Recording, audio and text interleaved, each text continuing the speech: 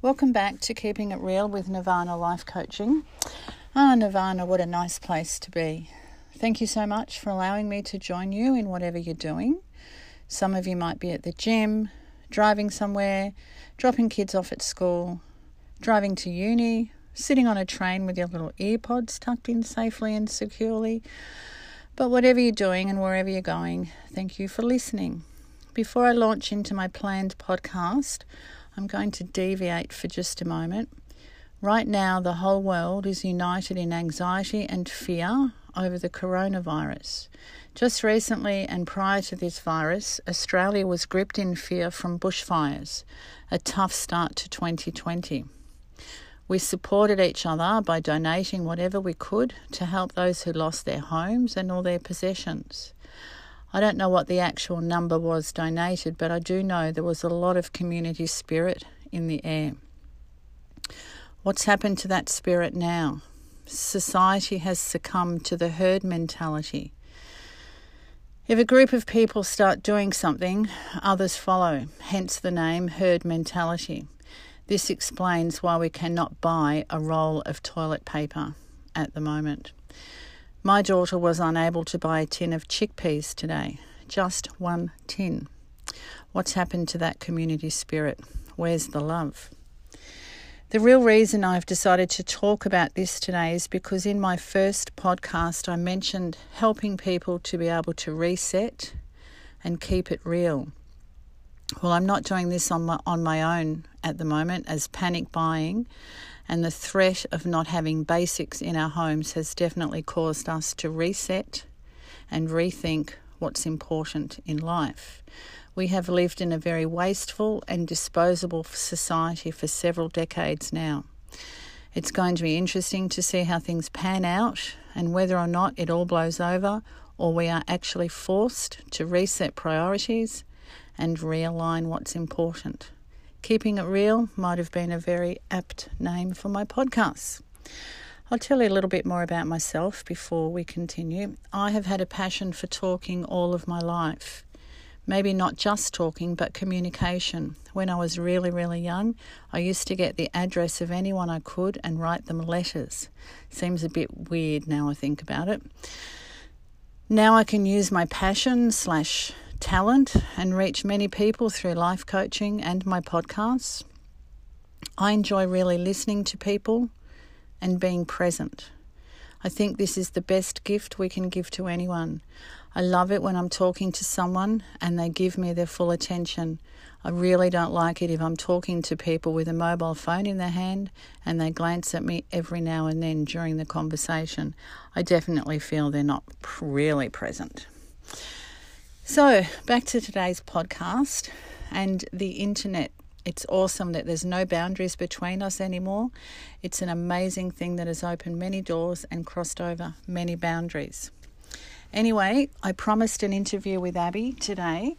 She's sitting beside me right now and ready to dive into what life has been like living with type 1 diabetes. Before we do meet Abby, I'd just like to say that all of Abby's opinions are derived from her own experiences. There isn't any medical advice intended here, and please speak to your own doctor if you have any questions about some of the comments that Abby may make.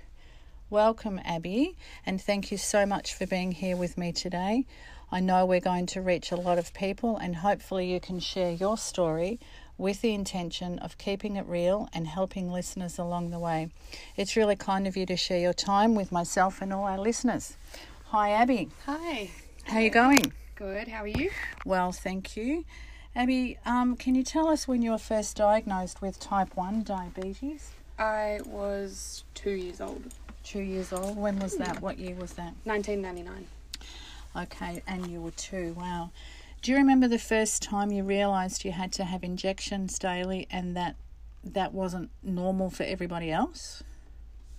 No, I think it's always been I've always realised that it's not necessarily what my friends did, but it's just what it was for you. It was always how it was. It was a little bit different, but How do you deal with your diabetes now? How do you administer your insulin? Insulin pump. Oh, an So insulin pump. it connects through a cannula that I put on Okay. my stomach or my hips or my bottom or my leg, and there's a tube that connects to my pump. Okay, so there's no more injections daily. No. And when you were on injections, Abby, how many injections were you having every day? I think it was 4 to 5. And were they painful? Did it hurt? I hated them. Yeah, I didn't like them when I was younger. yeah. So you have an insulin pump now. Can you tell us what happens in a normal day when you have to think about diabetes and planning your day, for example? I get up in the morning Mm-hmm. and I will do my level. It's the first thing I do. Mm-hmm. But because I wear a CGM, I can sometimes check my pump. What's the CGM, Abby? That's a constant glucose monitoring system. So it connects through a sensor, Yeah, which I have on my leg, yeah. and it talks to my pump, and instead of having to do a finger prick, it tells me what my level is. Okay, yep. So I will wake up in the morning. First thing I do is check my level. Okay, If I'm low, I'll eat. If I'm high, I'll give insulin. If I'm good, well, then I'll keep getting ready you for go work. start your day, sure. There's bound to be challenges for you, Abby, that someone doesn't have that has type 1 diabetes. What's a small challenge? Can you think of a small challenge of living with type 1 diabetes? And the reason I keep saying type 1 diabetes is because I don't like it when type 1 gets confused with type 2. Type 2 is usually a lifestyle diagnosis, where type 1 is not a lifestyle diagnosis. Type 2 you can often improve with diet and exercise, but type 1, once you get it, you're actually stuck with it. So sorry, Abby, what was a small challenge of living with type 1? Just having to think about it all the time. Everything that I do, I need to plan around it. Before I speak to customers at work, I always want to make sure that my level is good, so that I'm not either hypoing or feeling sick when I'm talking to them. Before I make an important phone call, I'll always make sure that my level's okay. Before I go into a meeting, making sure that I've always got supplies on me. Yeah. What sort of supplies, Abby? Insulin, a spare cannula, because often I'll rip them out.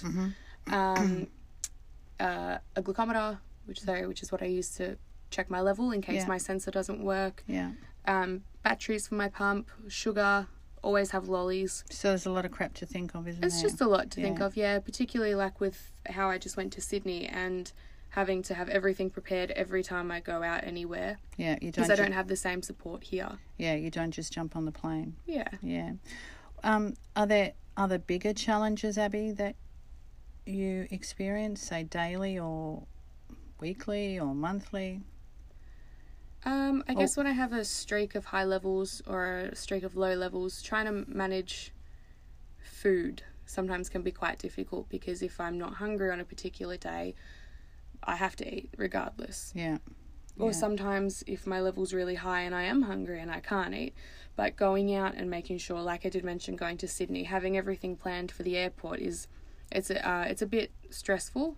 I find it a bit stressful, because you never know how people are going to react to having, things like over 100 mil in your carry-on, needles. It's a bit stressful, but yeah. Abby, if you can cast your mind back, did this condition affect you in primary school? Can you remember what it was like? I know it would have been normal for you because that was what your life was like, but does anything sort of jump out in your mind about what it was like at primary school with diabetes? Primary school, I probably felt more segregated than what I did in high school, because it was a lot of time in high school, people didn't really even know that I had diabetes sometimes. But in primary school, because I was relying a lot on my teacher for help, like sometimes I'd have to go to the office during lunch to have an injection. Or, the teacher would prick my finger or my foot sometimes at recess or lunch if I wasn't feeling well. They'd help me. I'd always have a box of lollies. There was one time when, and I'll always remember it, there was a kid that was handing out Freddos. And he said I couldn't have any because it had sugar in it. And maybe I shouldn't have at the time. It depends on what my level was. But that sort of segregation was really hard as a 10-year-old. As a small child. Yeah. Yeah.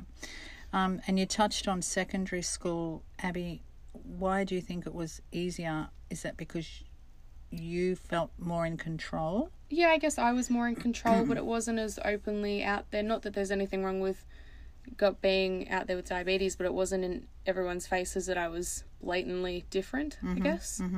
I could manage it myself a little bit more discreetly. Has care and treatment been of a high standard, do you think? In what way? Sorry? Well, the care that you're getting and the doctors that you see, and again, getting back to the internet, you obviously you're on Instagram. You maybe talk to other people who have type 1 diabetes.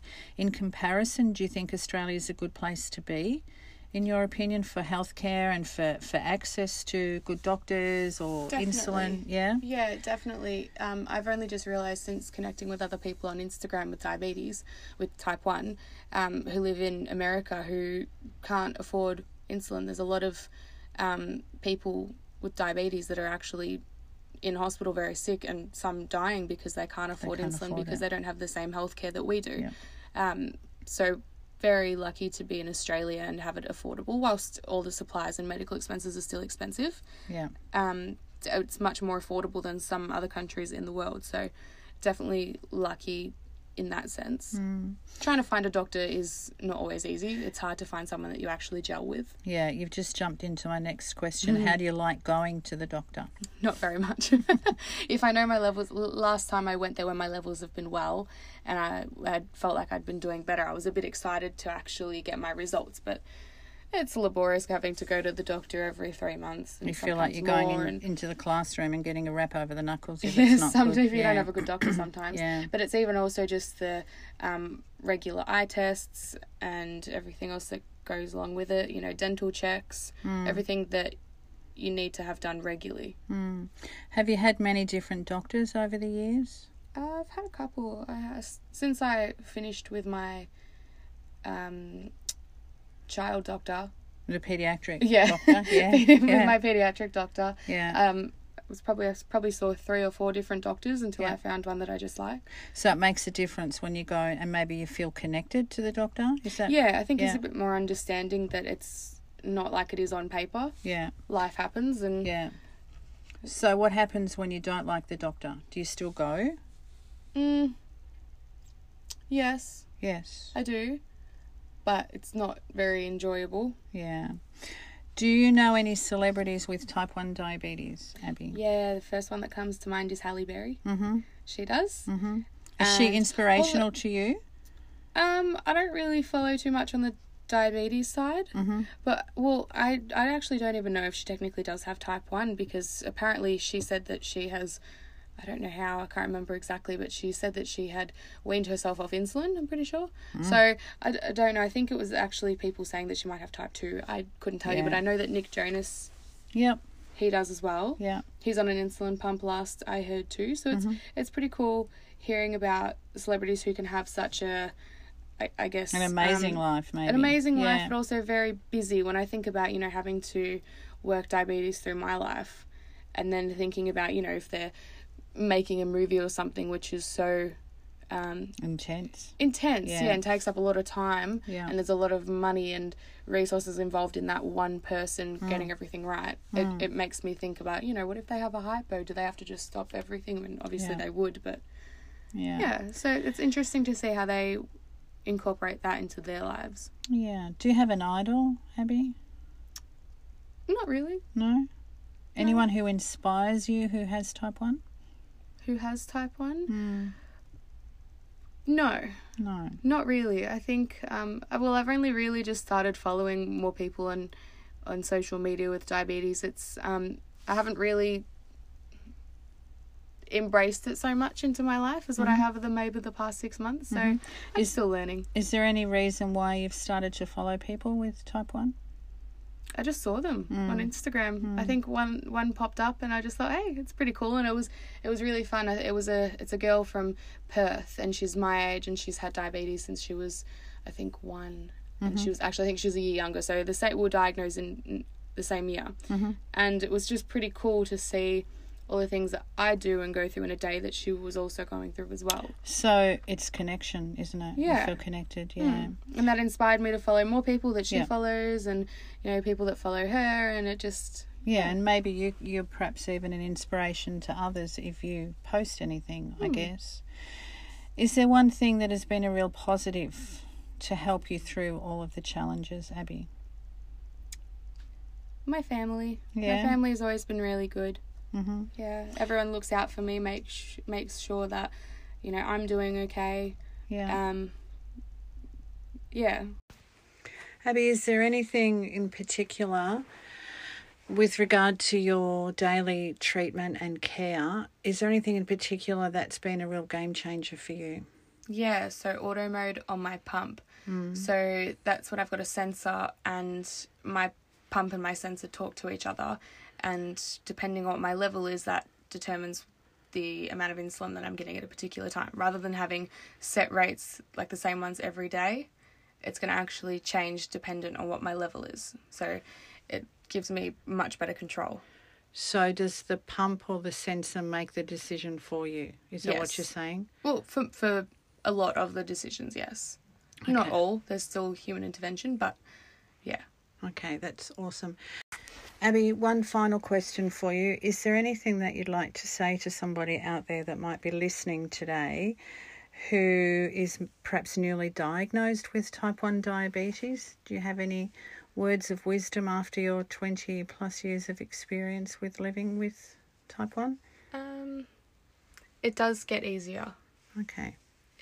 Even still now, it can get overwhelming, especially when my levels are high for a long period of time or low, or they just do whatever they want. It can get quite overwhelming, but it does get easier.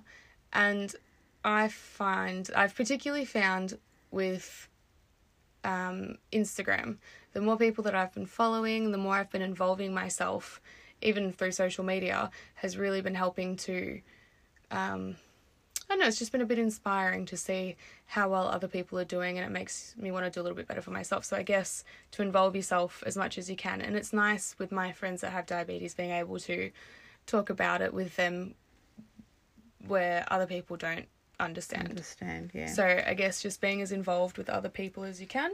And do you feel less isolated, Abby, as you can see that other people are going through the same deal as what you're going through? Yeah, for sure. Yeah, definitely. That's good. Awesome. Thank you, Abby. I really, really appreciate this time. You're welcome. Good luck. Thank you. Thanks.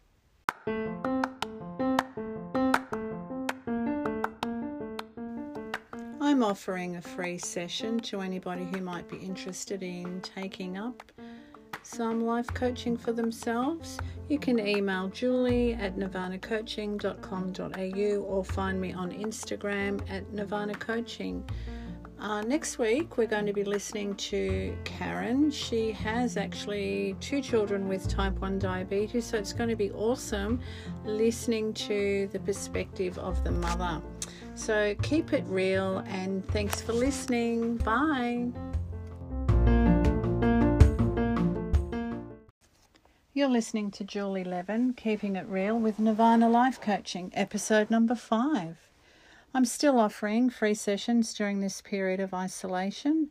Remember to email me for your free life coaching session, julie@nirvanacoaching.com.au. We can hook up via FaceTime or a regular phone call. Both work really well. You can also find me at Nirvana Coaching on Instagram.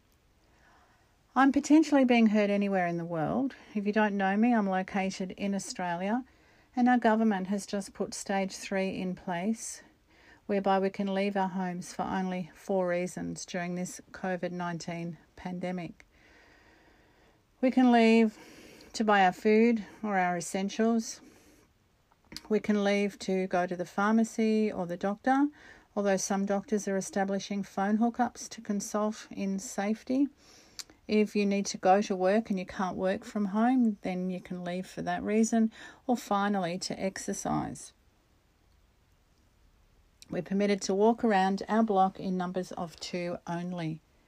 Our beaches are closed and we have a 1.5 metre rule, encouraging us to keep our distance from one another.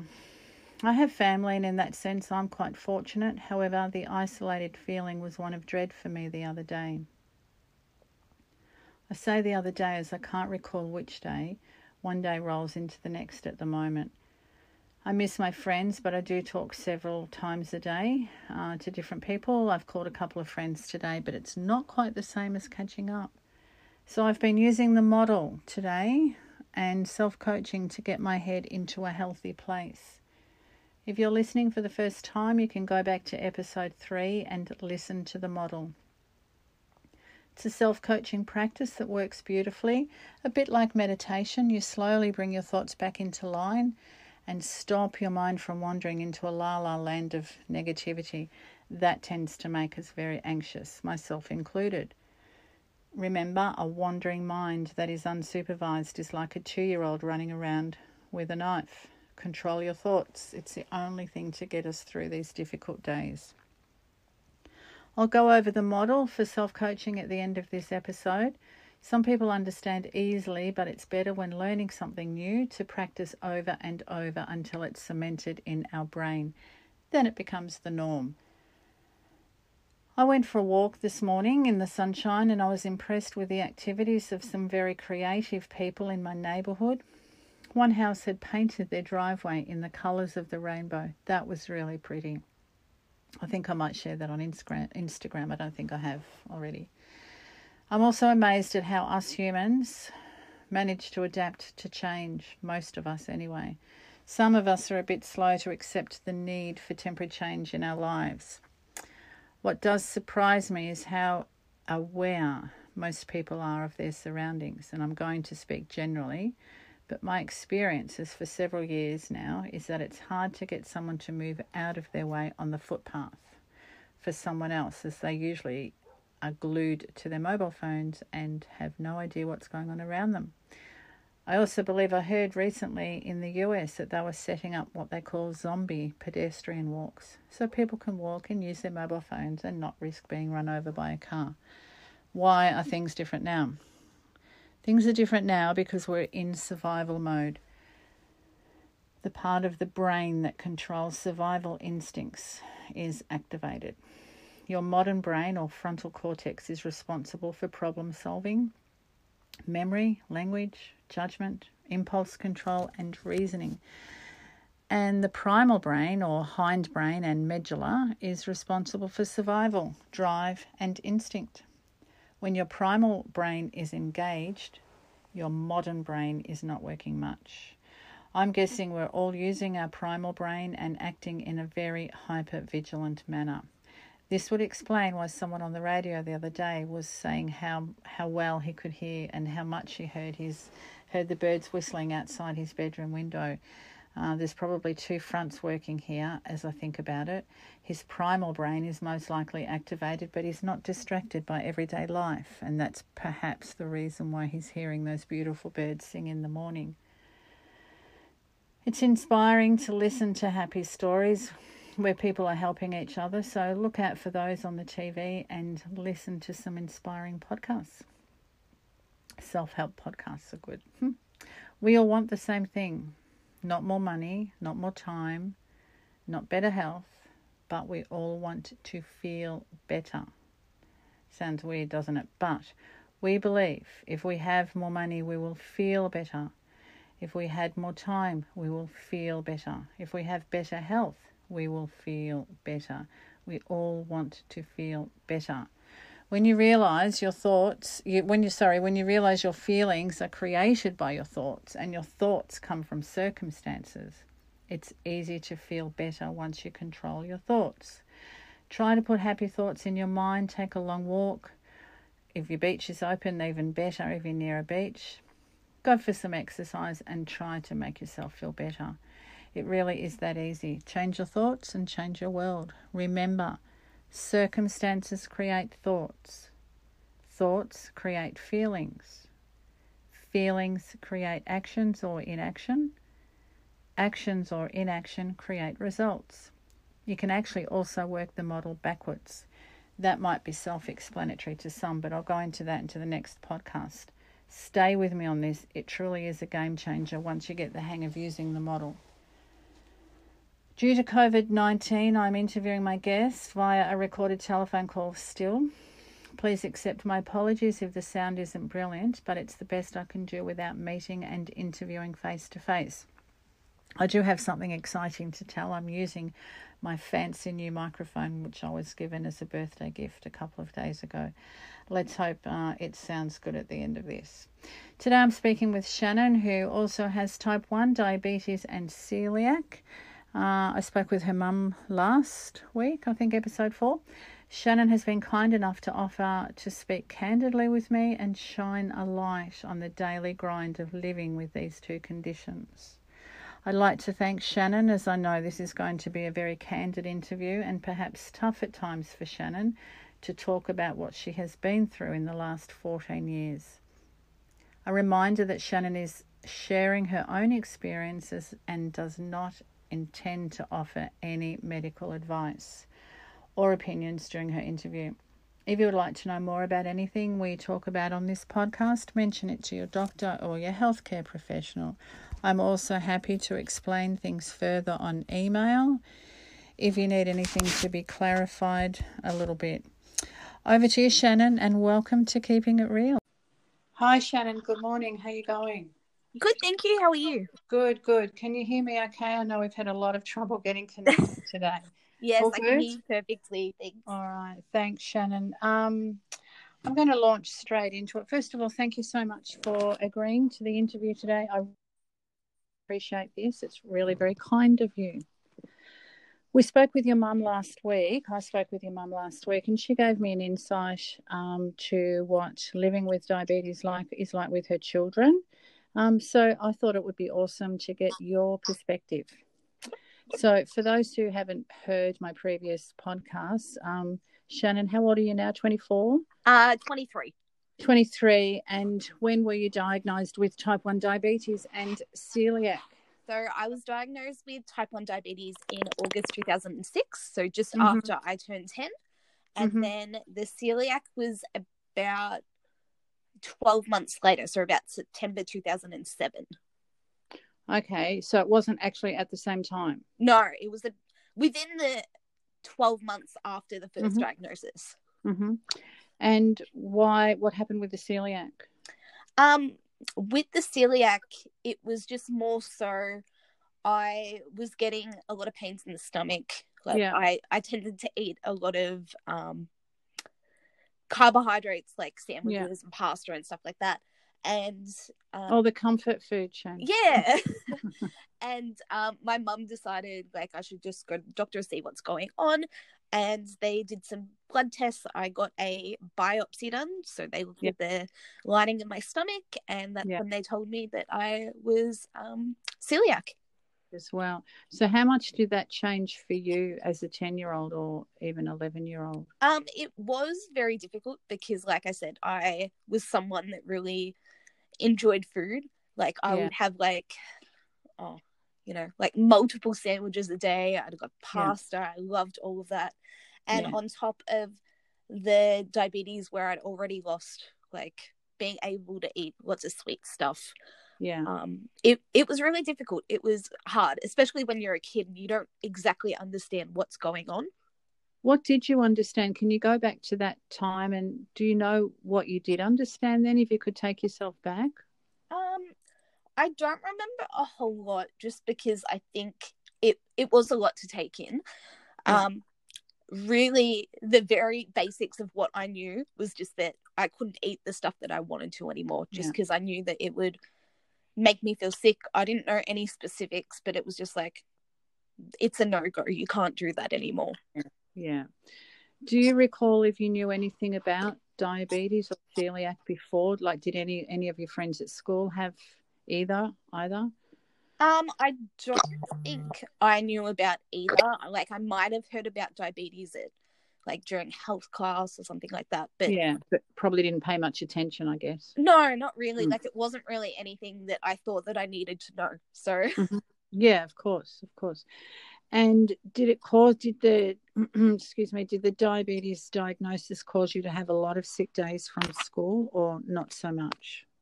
Originally, when I was diagnosed, I was in hospital for a while. I think it was about 2 weeks.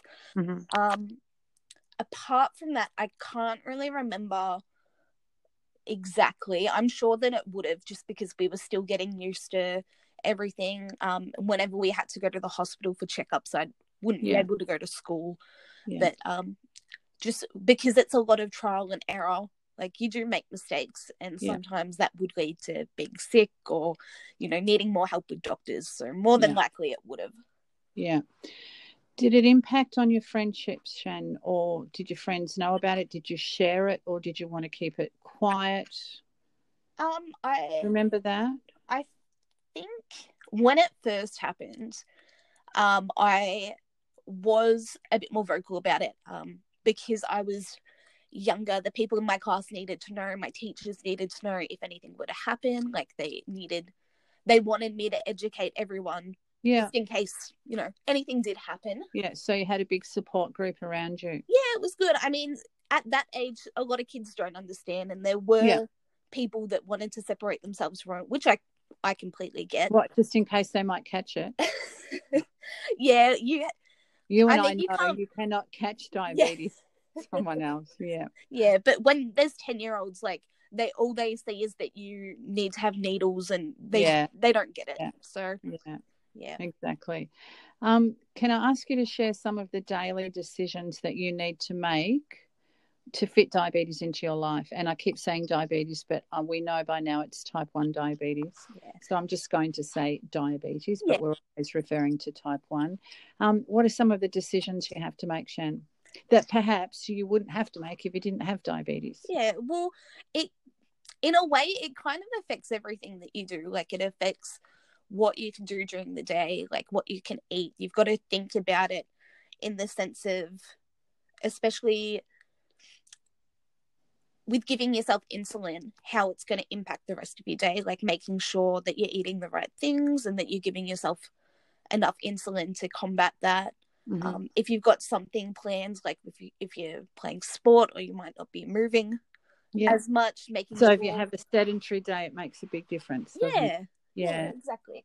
Shannon, how are you administering insulin these days? So I have an insulin pump. I've been on my pump for, God, I don't even know how long now, a while. Yeah. And it does make things a lot easier in terms of decisions that you have to make daily. Have you stayed on the pump since you've had the pump, or have you gone back to injections? Or when I was about 16, I went back on injections for a couple of years.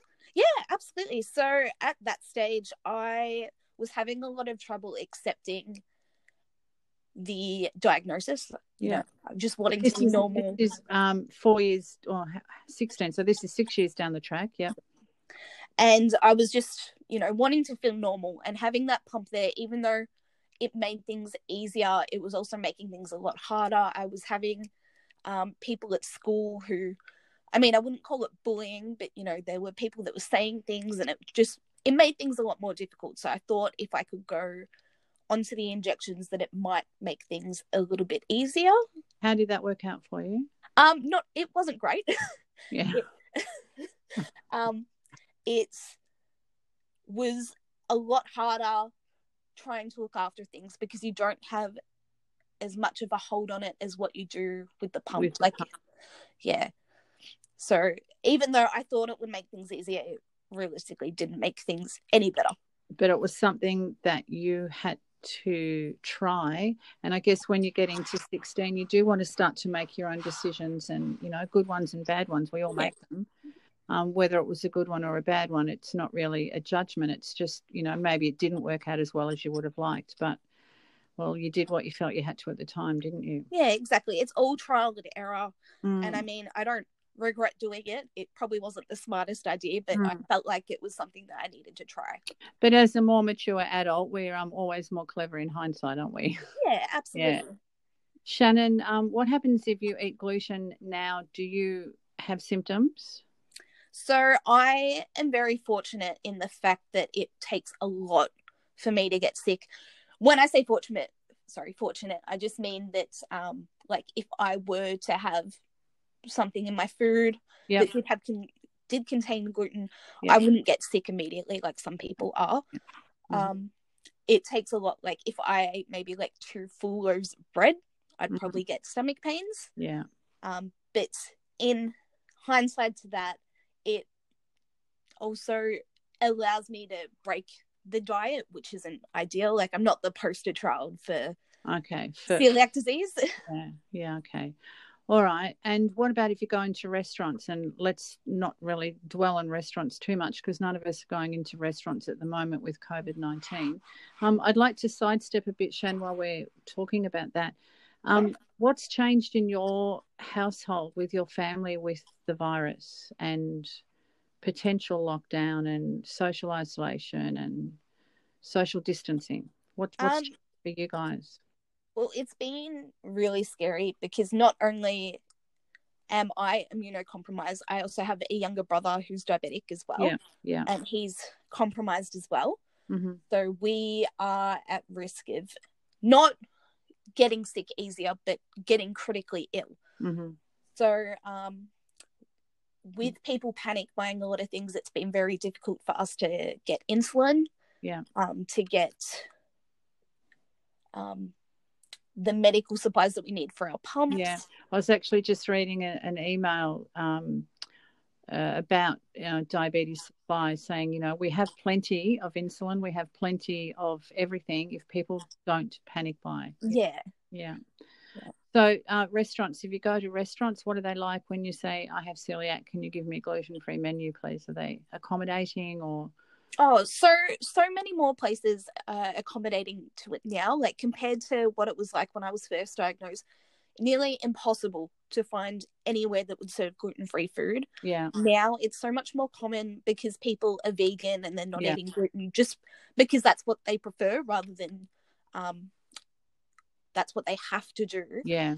Pretty much, I'd say like half of the restaurants that you go to now would have a gluten-free menu, or if you ask them, they'd be able to accommodate it. Yeah, okay, that's awesome. Do you trust the restaurants to be as diligent as they can be, or do you just have to hope for the best? I think it's kind of both. Like, I used to work in a cafe and we had to be super diligent when we were handling people with celiac because we knew how sick that they would get, and a lot of people would explain like, look, if I have even the tiniest bit, I need to go to hospital. Like, it's not good. So you have to make sure, like, and do your best to make sure that you're okay because you're the one, like, really looking after this person's life. So you have to hope that other places would be the same. And I guess that would be more a directive from management anyway, wouldn't it? Sort of the stuff that they set up for their customers. Yeah, absolutely. Shan, I'm going to go back now to decisions. What happens if you just don't feel like making decisions about diabetes? What happens? It can definitely impact what's going on in your life. I mean, it can be in small ways, like if you don't give yourself enough insulin or you don't dial up, like that will lead to your blood going high and you getting sick. Mm-hmm. If that's a continuous thing, like it can be a lot worse. How sick have you been with it, Shannon?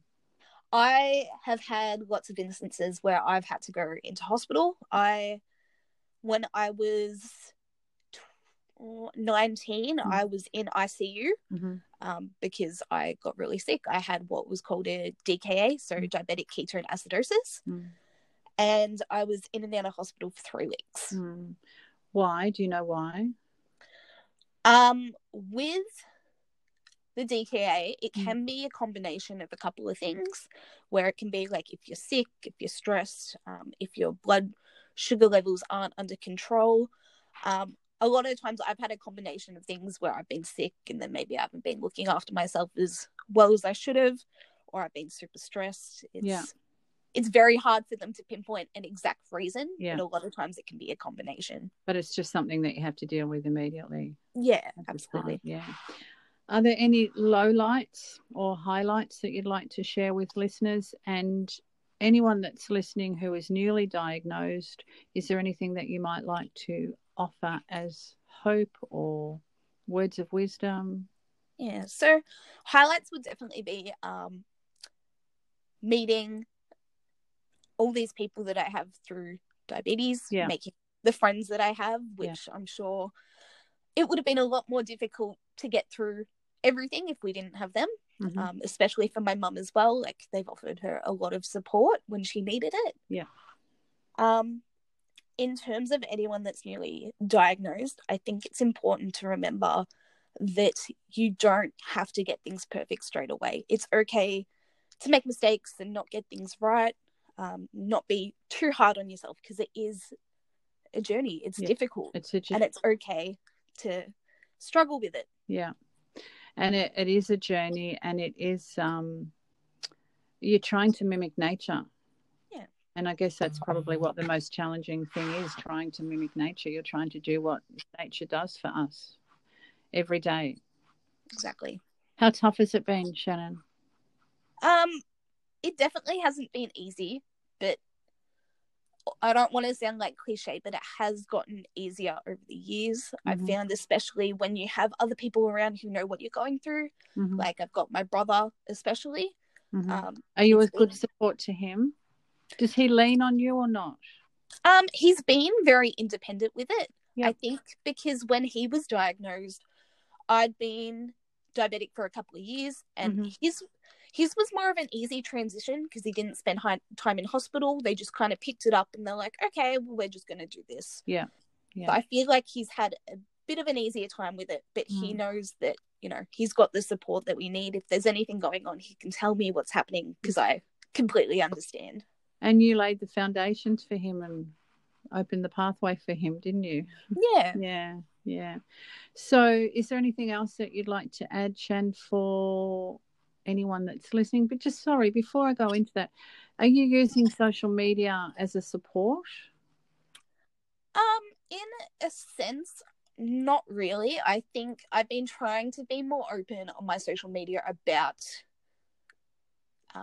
having diabetes. Like there was a time where I didn't really want to talk about it because I didn't want people to really pinpoint me as just like the diabetic.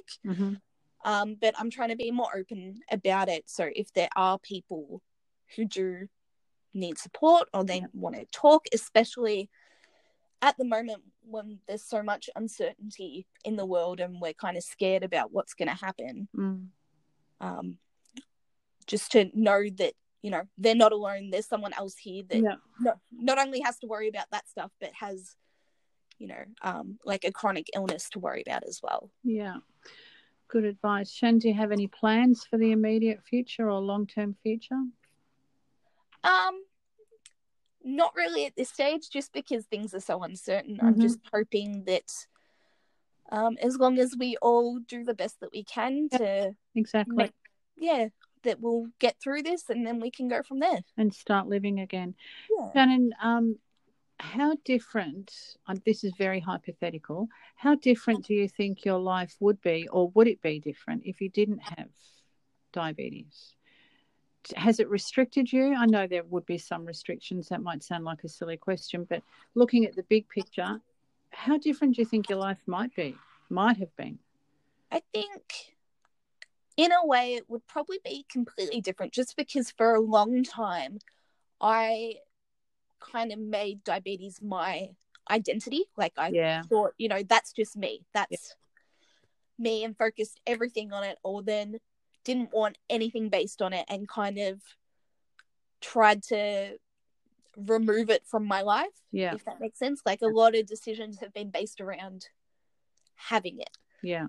So it would probably be completely different. I mean, even in the sense of dating, I've had a lot of people who would be very comfortable with it and they'd ask questions, or other people who didn't want a bar of it, like they did not want to know, and they would actually like stop speaking to me because they didn't want to think that they had to care about me. Yeah, and it's very kind of them to be honest and upfront in the beginning, isn't it? Yeah, I mean, absolutely. And it's not anyone else's,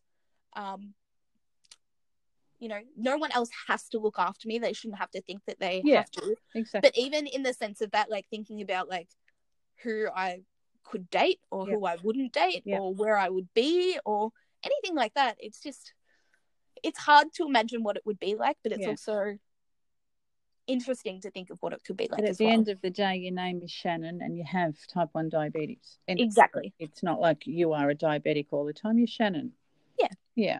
All right, Shannon, do you want to add anything else before we finish up?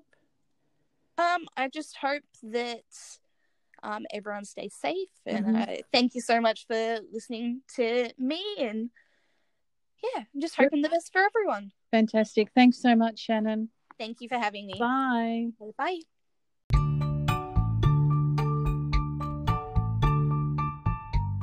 Don't forget, if you want to contact me, you can do so. You can email me, julie@nirvanacoaching.com.au, or you can find me on Instagram, Nirvana Coaching, NIRVANA Coaching, one word. I'm more than happy to spend some time on the telephone with anyone who's feeling like they need a little bit of coaching. More than happy to do that right now during these really awful days. So thank you for listening, and until next time, keep it real. You're listening to Julie Levin, Keeping It Real with Nirvana Life Coaching, episode number 5. I'm still offering free sessions during this period of isolation. Remember to email me for your free life coaching session, julie@nirvanacoaching.com.au. We can hook up via FaceTime or a regular phone call. Both work really well. You can also find me at Nirvana Coaching on Instagram. I'm potentially being heard anywhere in the world. If you don't know me, I'm located in Australia, and our government has just put stage 3 in place, whereby we can leave our homes for only 4 reasons during this COVID-19 pandemic. We can leave to buy our food or our essentials. We can leave to go to the pharmacy or the doctor, although some doctors are establishing phone hookups to consult in safety. If you need to go to work and you can't work from home, then you can leave for that reason. Or finally, to exercise. We're permitted to walk around our block in numbers of 2 only. Our beaches are closed and we have a 1.5 metre rule, encouraging us to keep our distance from one another. I have family, and in that sense I'm quite fortunate. However, the isolated feeling was one of dread for me the other day. I say the other day as I can't recall which day. One day rolls into the next at the moment.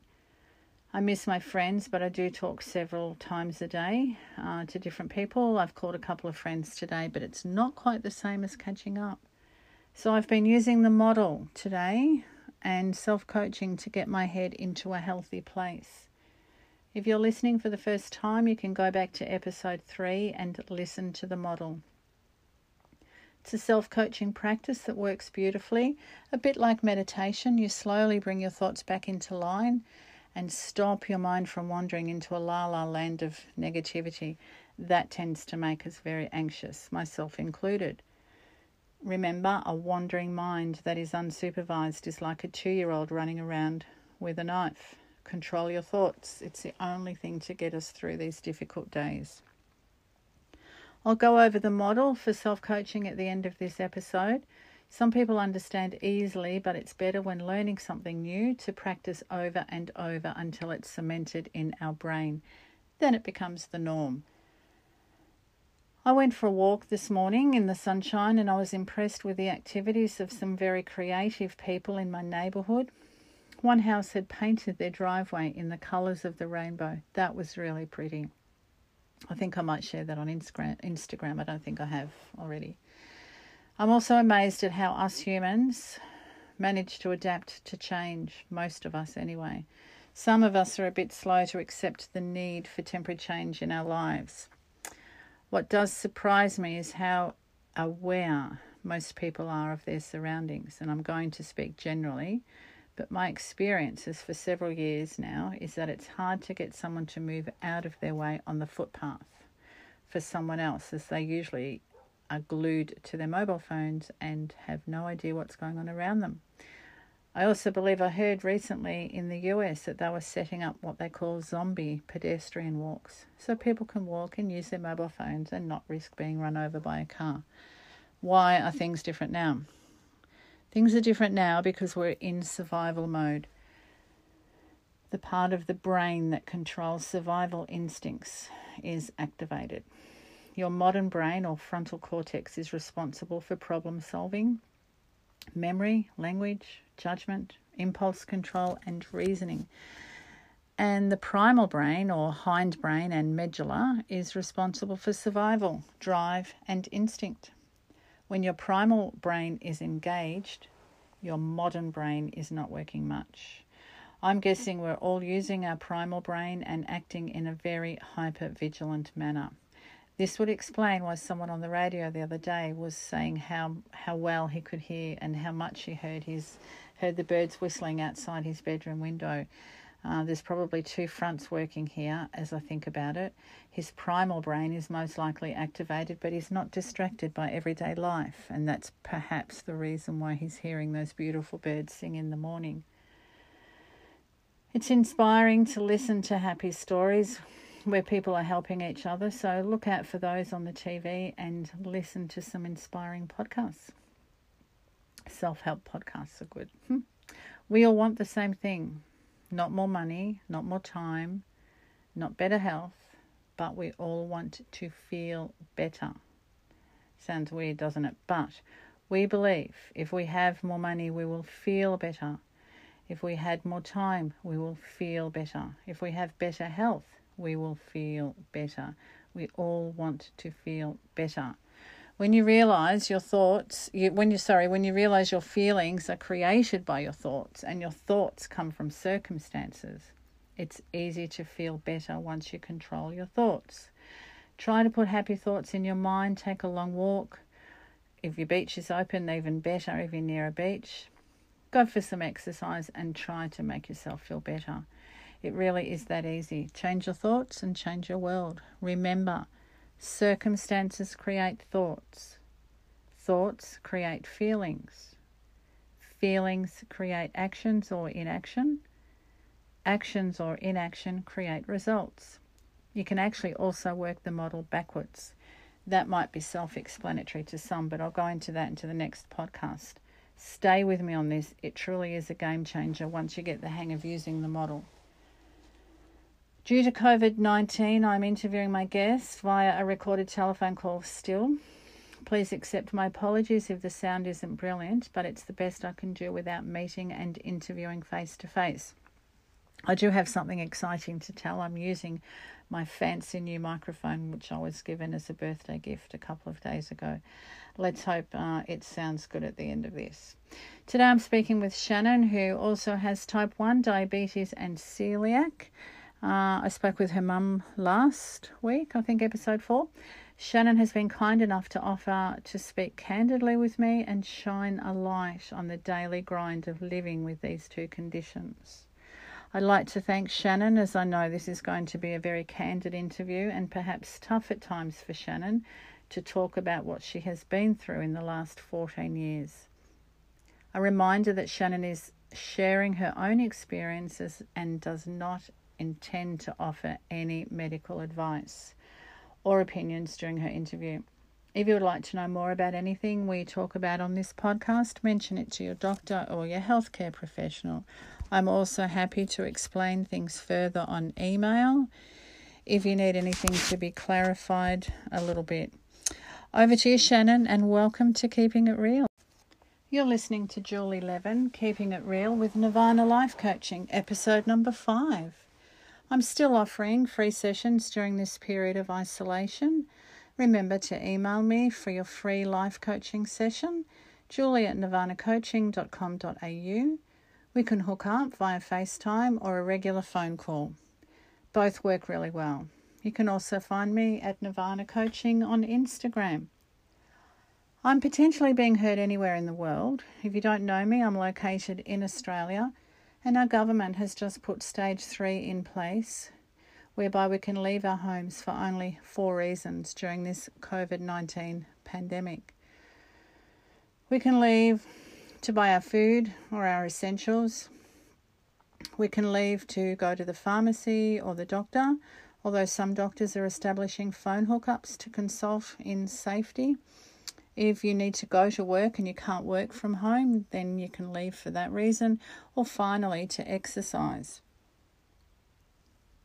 We're permitted to walk around our block in numbers of 2 only. Our beaches are closed and we have a 1.5 metre rule, encouraging us to keep our distance from one another.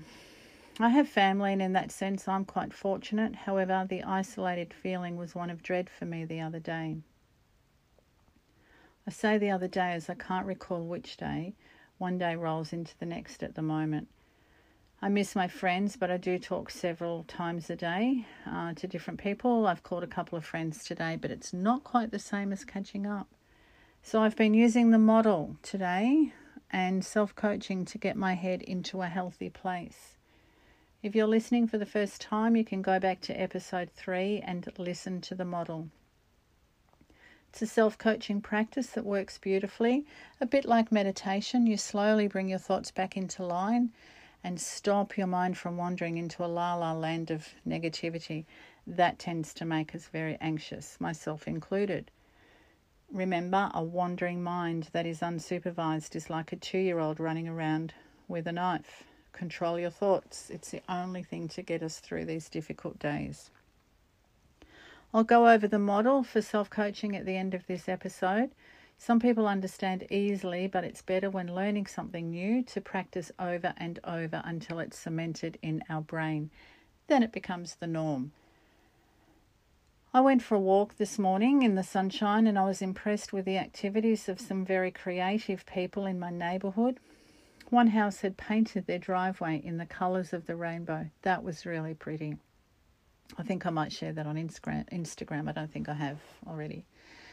I'm also amazed at how us humans manage to adapt to change, most of us anyway. Some of us are a bit slow to accept the need for temporary change in our lives.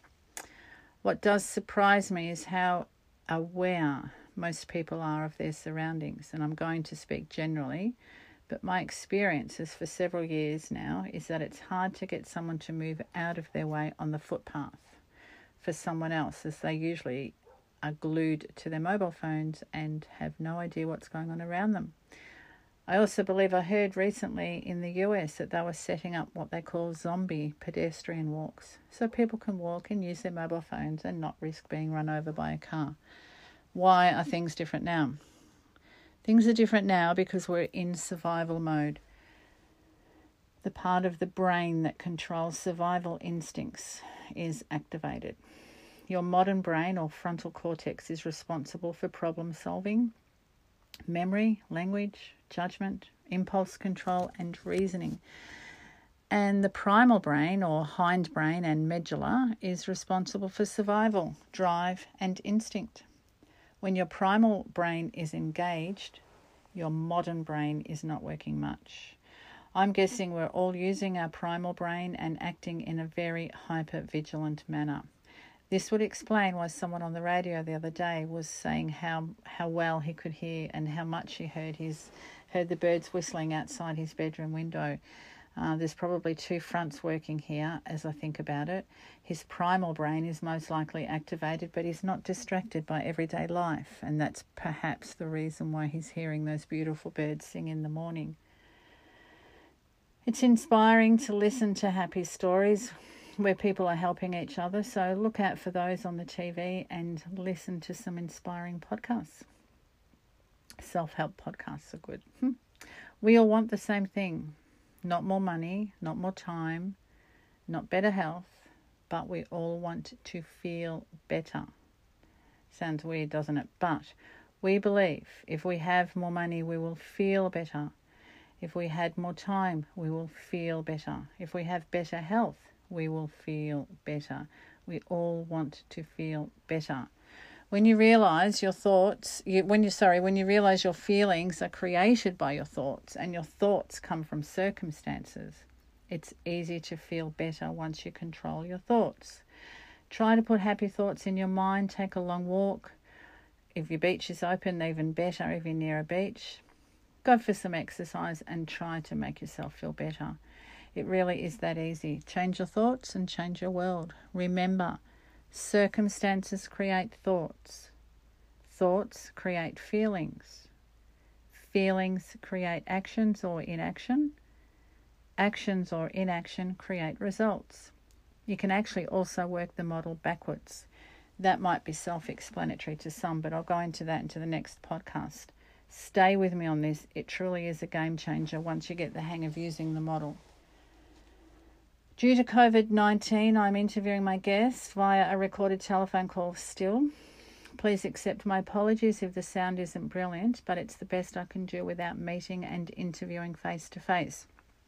I do have something exciting to tell. I'm using my fancy new microphone, which I was given as a birthday gift a couple of days ago. Let's hope it sounds good at the end of this. Today I'm speaking with Shannon, who also has type 1 diabetes and celiac. I spoke with her mum last week, I think episode 4. Shannon has been kind enough to offer to speak candidly with me and shine a light on the daily grind of living with these two conditions. I'd like to thank Shannon, as I know this is going to be a very candid interview and perhaps tough at times for Shannon to talk about what she has been through in the last 14 years. A reminder that Shannon is sharing her own experiences and does not intend to offer any medical advice or opinions during her interview. If you would like to know more about anything we talk about on this podcast, mention it to your doctor or your healthcare professional. I'm also happy to explain things further on email if you need anything to be clarified a little bit. Over to you, Shannon, and welcome to Keeping It Real.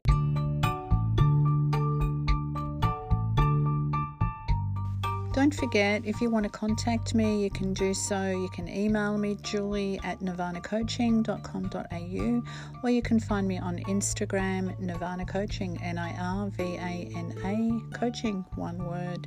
I'm more than happy to spend some time on the telephone with anyone who's feeling like they need a little bit of coaching. I'm more than happy to do that right now during these really awful days. So thank you for listening, and until next time, keep it real. You're listening to Julie Levin, Keeping It Real with Nirvana Life Coaching, episode number 5. I'm still offering free sessions during this period of isolation. Remember to email me for your free life coaching session, julie@nirvanacoaching.com.au. We can hook up via FaceTime or a regular phone call. Both work really well. You can also find me at Nirvana Coaching on Instagram. I'm potentially being heard anywhere in the world. If you don't know me, I'm located in Australia, and our government has just put stage 3 in place, whereby we can leave our homes for only 4 reasons during this COVID-19 pandemic. We can leave to buy our food or our essentials. We can leave to go to the pharmacy or the doctor, although some doctors are establishing phone hookups to consult in safety. If you need to go to work and you can't work from home, then you can leave for that reason. Or finally, to exercise. We're permitted to walk around our block in numbers of 2 only. Our beaches are closed and we have a 1.5 metre rule, encouraging us to keep our distance from one another. I have family, and in that sense I'm quite fortunate. However, the isolated feeling was one of dread for me the other day. I say the other day as I can't recall which day. One day rolls into the next at the moment. I miss my friends, but I do talk several times a day to different people. I've called a couple of friends today, but it's not quite the same as catching up. So I've been using the model today and self-coaching to get my head into a healthy place. If you're listening for the first time, you can go back to episode 3 and listen to the model. It's a self-coaching practice that works beautifully.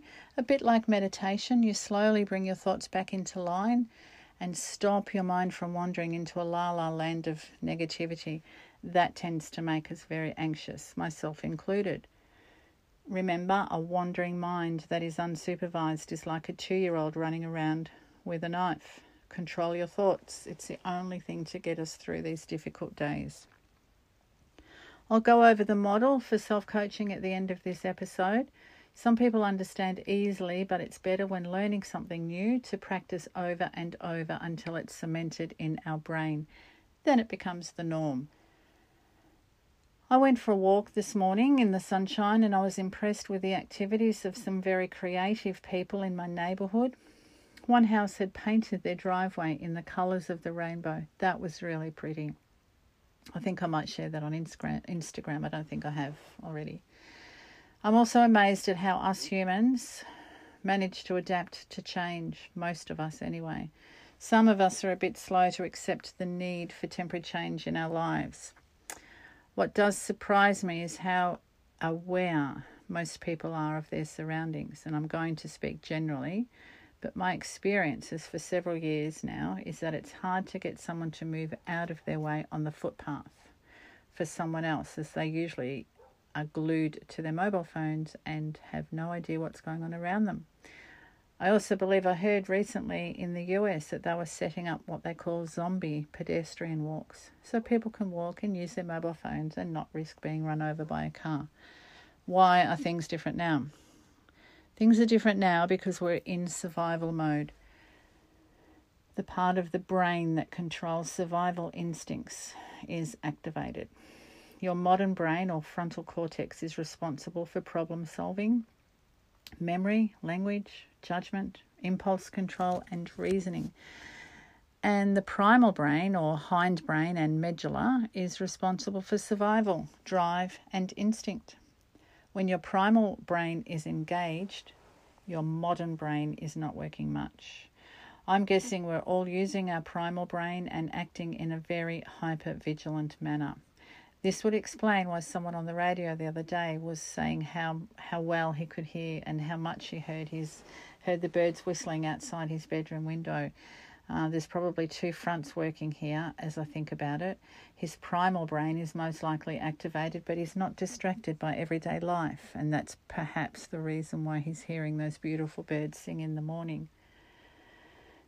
It's inspiring to listen to happy stories where people are helping each other, so look out for those on the TV and listen to some inspiring podcasts.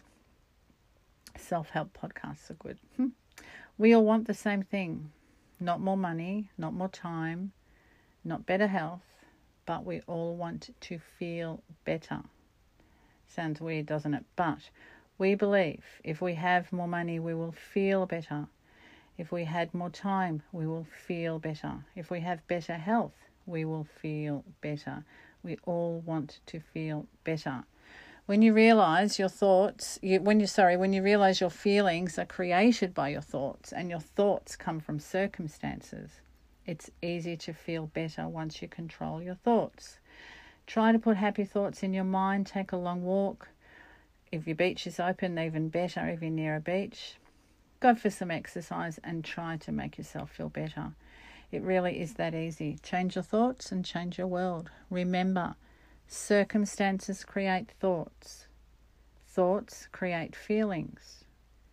Feelings create actions or inaction. Actions or inaction create results. You can actually also work the model backwards. That might be self-explanatory to some, but I'll go into that into the next podcast. Stay with me on this. It truly is a game changer once you get the hang of using the model. Due to COVID-19, I'm interviewing my guest via a recorded telephone call still. Please accept my apologies if the sound isn't brilliant, but it's the best I can do without meeting and interviewing face-to-face. I do have something exciting to tell. I'm using my fancy new microphone, which I was given as a birthday gift a couple of days ago. Let's hope it sounds good at the end of this. Today I'm speaking with Shannon, who also has type 1 diabetes and celiac. I spoke with her mum last week, I think episode 4. Shannon has been kind enough to offer to speak candidly with me and shine a light on the daily grind of living with these two conditions. I'd like to thank Shannon, as I know this is going to be a very candid interview and perhaps tough at times for Shannon to talk about what she has been through in the last 14 years. A reminder that Shannon is sharing her own experiences and does not intend to offer any medical advice or opinions during her interview. If you would like to know more about anything we talk about on this podcast, mention it to your doctor or your healthcare professional. I'm also happy to explain things further on email if you need anything to be clarified a little bit. Over to you, Shannon, and welcome to Keeping It Real. Hi, Shannon. Good morning. How are you going? Good, thank you. How are you? Good, good. Can you hear me okay? I know we've had a lot of trouble getting connected today. Yes, All I good? can hear you perfectly. Thanks. All right. Thanks, Shannon. I'm going to launch straight into it. First of all, thank you so much for agreeing to the interview today. I appreciate this. It's really very kind of you. We spoke with your mum last week. I spoke with your mum last week, and she gave me an insight to what living with diabetes is like with her children. So I thought it would be awesome to get your perspective. So for those who haven't heard my previous podcasts, Shannon, how old are you now? 24? 23. 23. And when were you diagnosed with type 1 diabetes and celiac? So I was diagnosed with type 1 diabetes in August 2006, so just after I turned 10. And then the celiac was about 12 months later, so about September 2007. Okay, so it wasn't actually at the same time? No, it was within the 12 months after the first diagnosis. And what happened with the celiac? With the celiac, it was just more so I was getting a lot of pains in the stomach. Like I tended to eat a lot of carbohydrates like sandwiches and pasta and stuff like that. And the comfort food chain. Yeah. And my mum decided like I should just go to the doctor, see what's going on. And they did some blood tests. I got a biopsy done. So they looked at the lining of my stomach, and that's when they told me that I was celiac.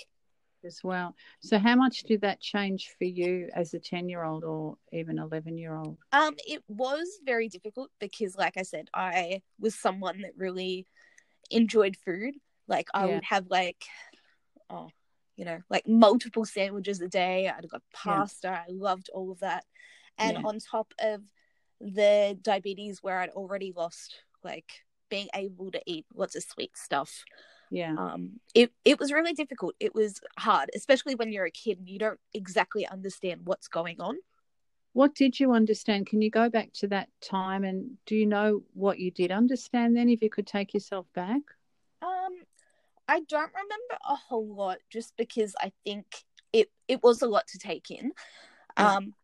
Really, the very basics of what I knew was just that I couldn't eat the stuff that I wanted to anymore, just because I knew that it would make me feel sick. I didn't know any specifics, but it was just like, it's a no-go. You can't do that anymore. Yeah.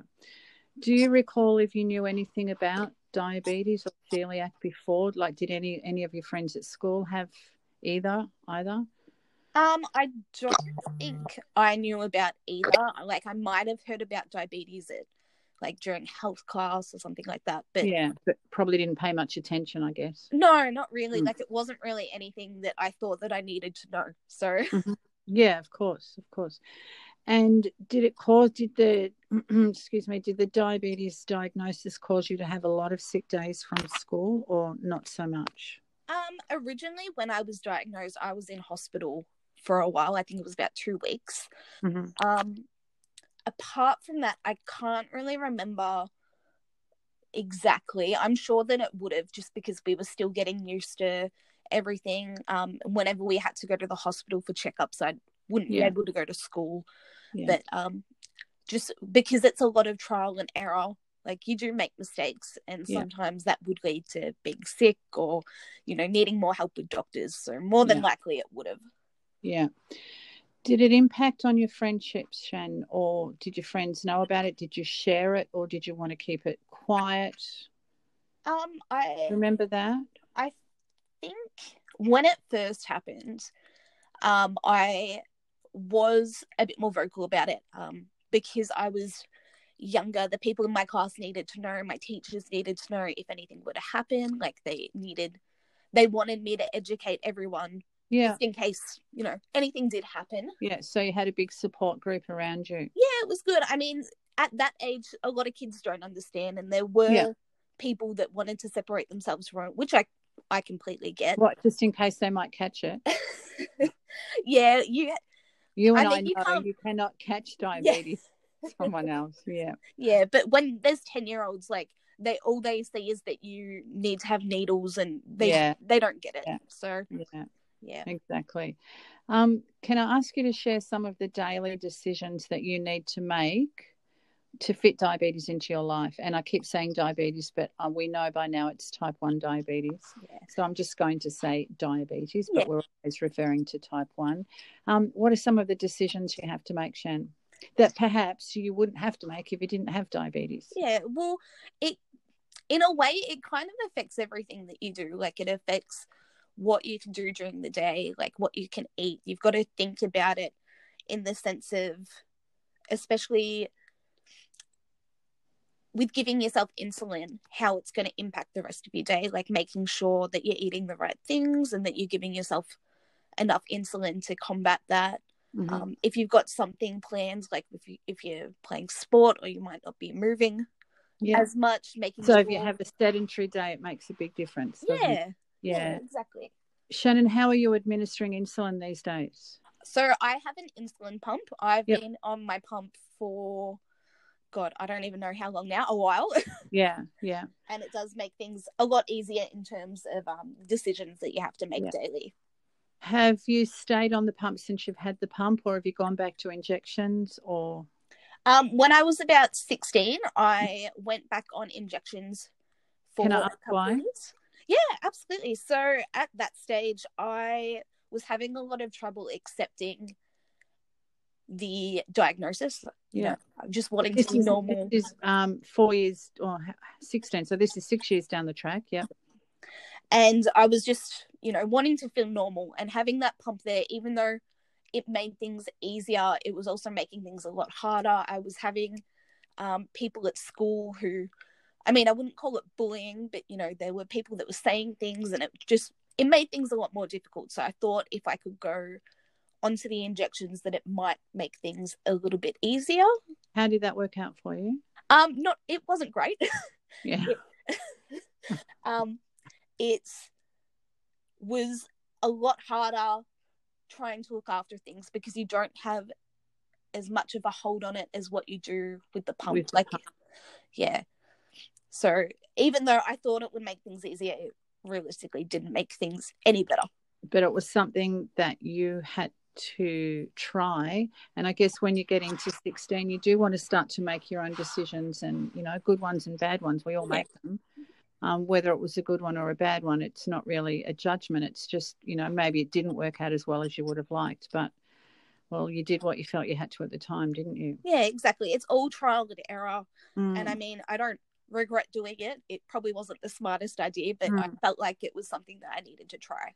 But as a more mature adult, we're always more clever in hindsight, aren't we? Yeah, absolutely. Yeah. Shannon, what happens if you eat gluten now? Do you have symptoms? So I am very fortunate in the fact that it takes a lot for me to get sick. When I say fortunate, I just mean that if I were to have something in my food that did contain gluten, I wouldn't get sick immediately like some people are. It takes a lot. Like if I ate maybe 2 full loaves of bread, I'd probably get stomach pains. Yeah.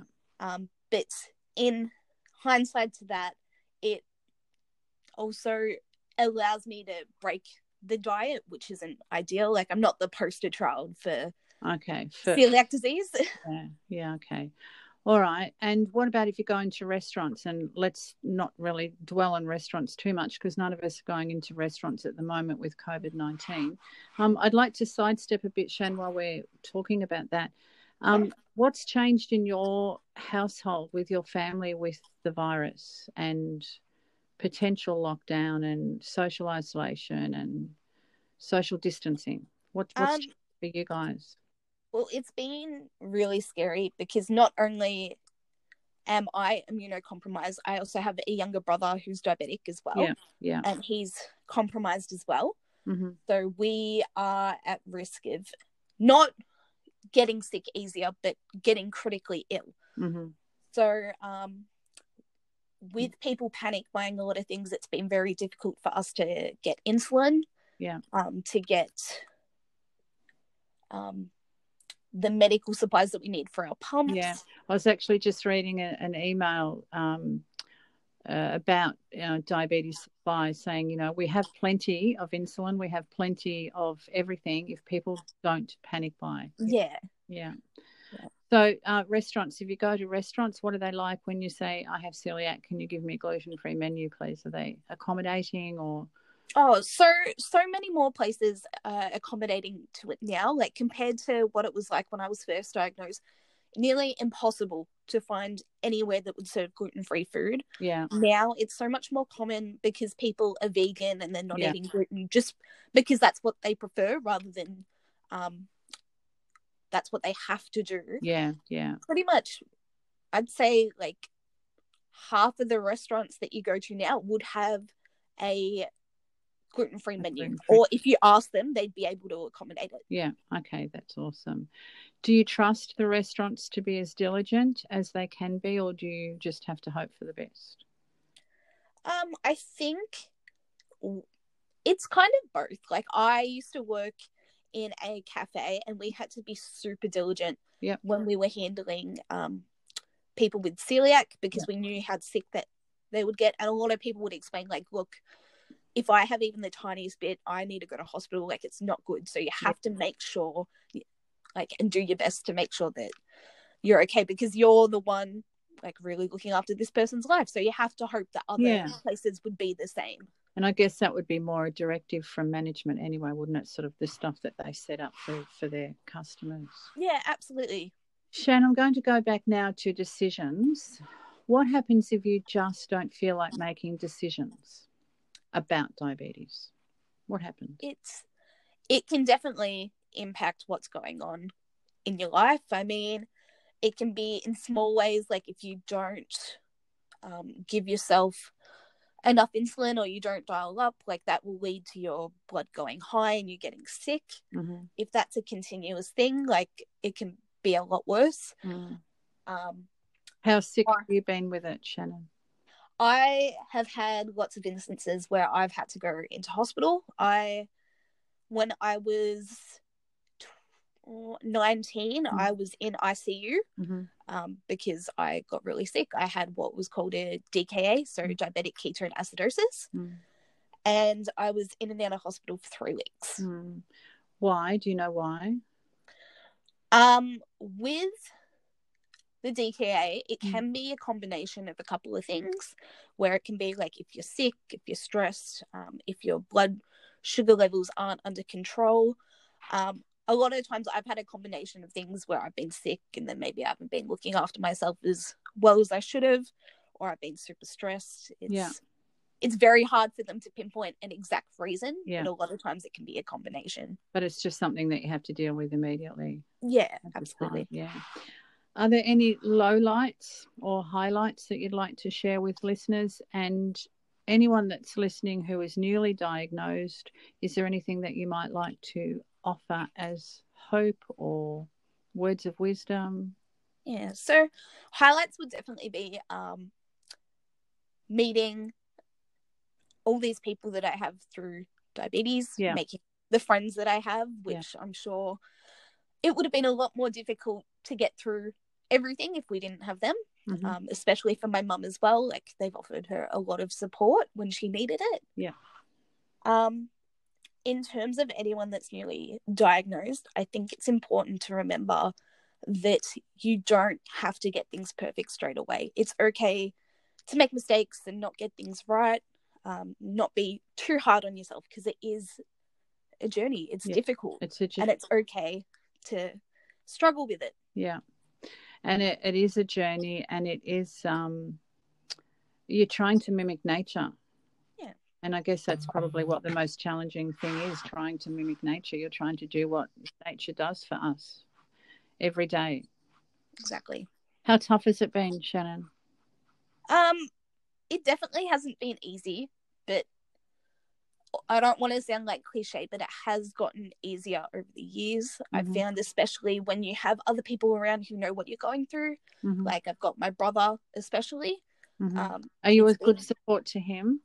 Does he lean on you or not? He's been very independent with it.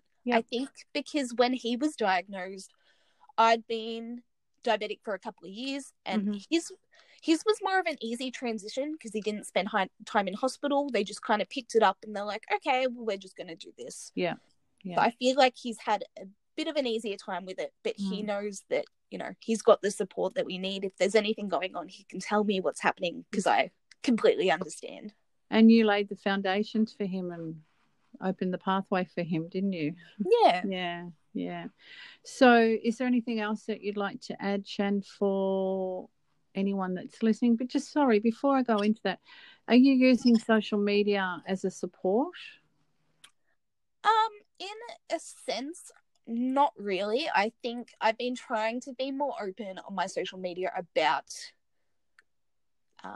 having diabetes. Like, there was a time where I didn't really want to talk about it because I didn't want people to really pinpoint me as just like the diabetic. But I'm trying to be more open about it. So if there are people who do need support or they want to talk, especially at the moment when there's so much uncertainty in the world and we're kind of scared about what's going to happen, just to know that, you know, they're not alone. There's someone else here that not only has to worry about that stuff, but has, you know, like a chronic illness to worry about as well. Yeah. Good advice. Shan, do you have any plans for the immediate future or long-term future?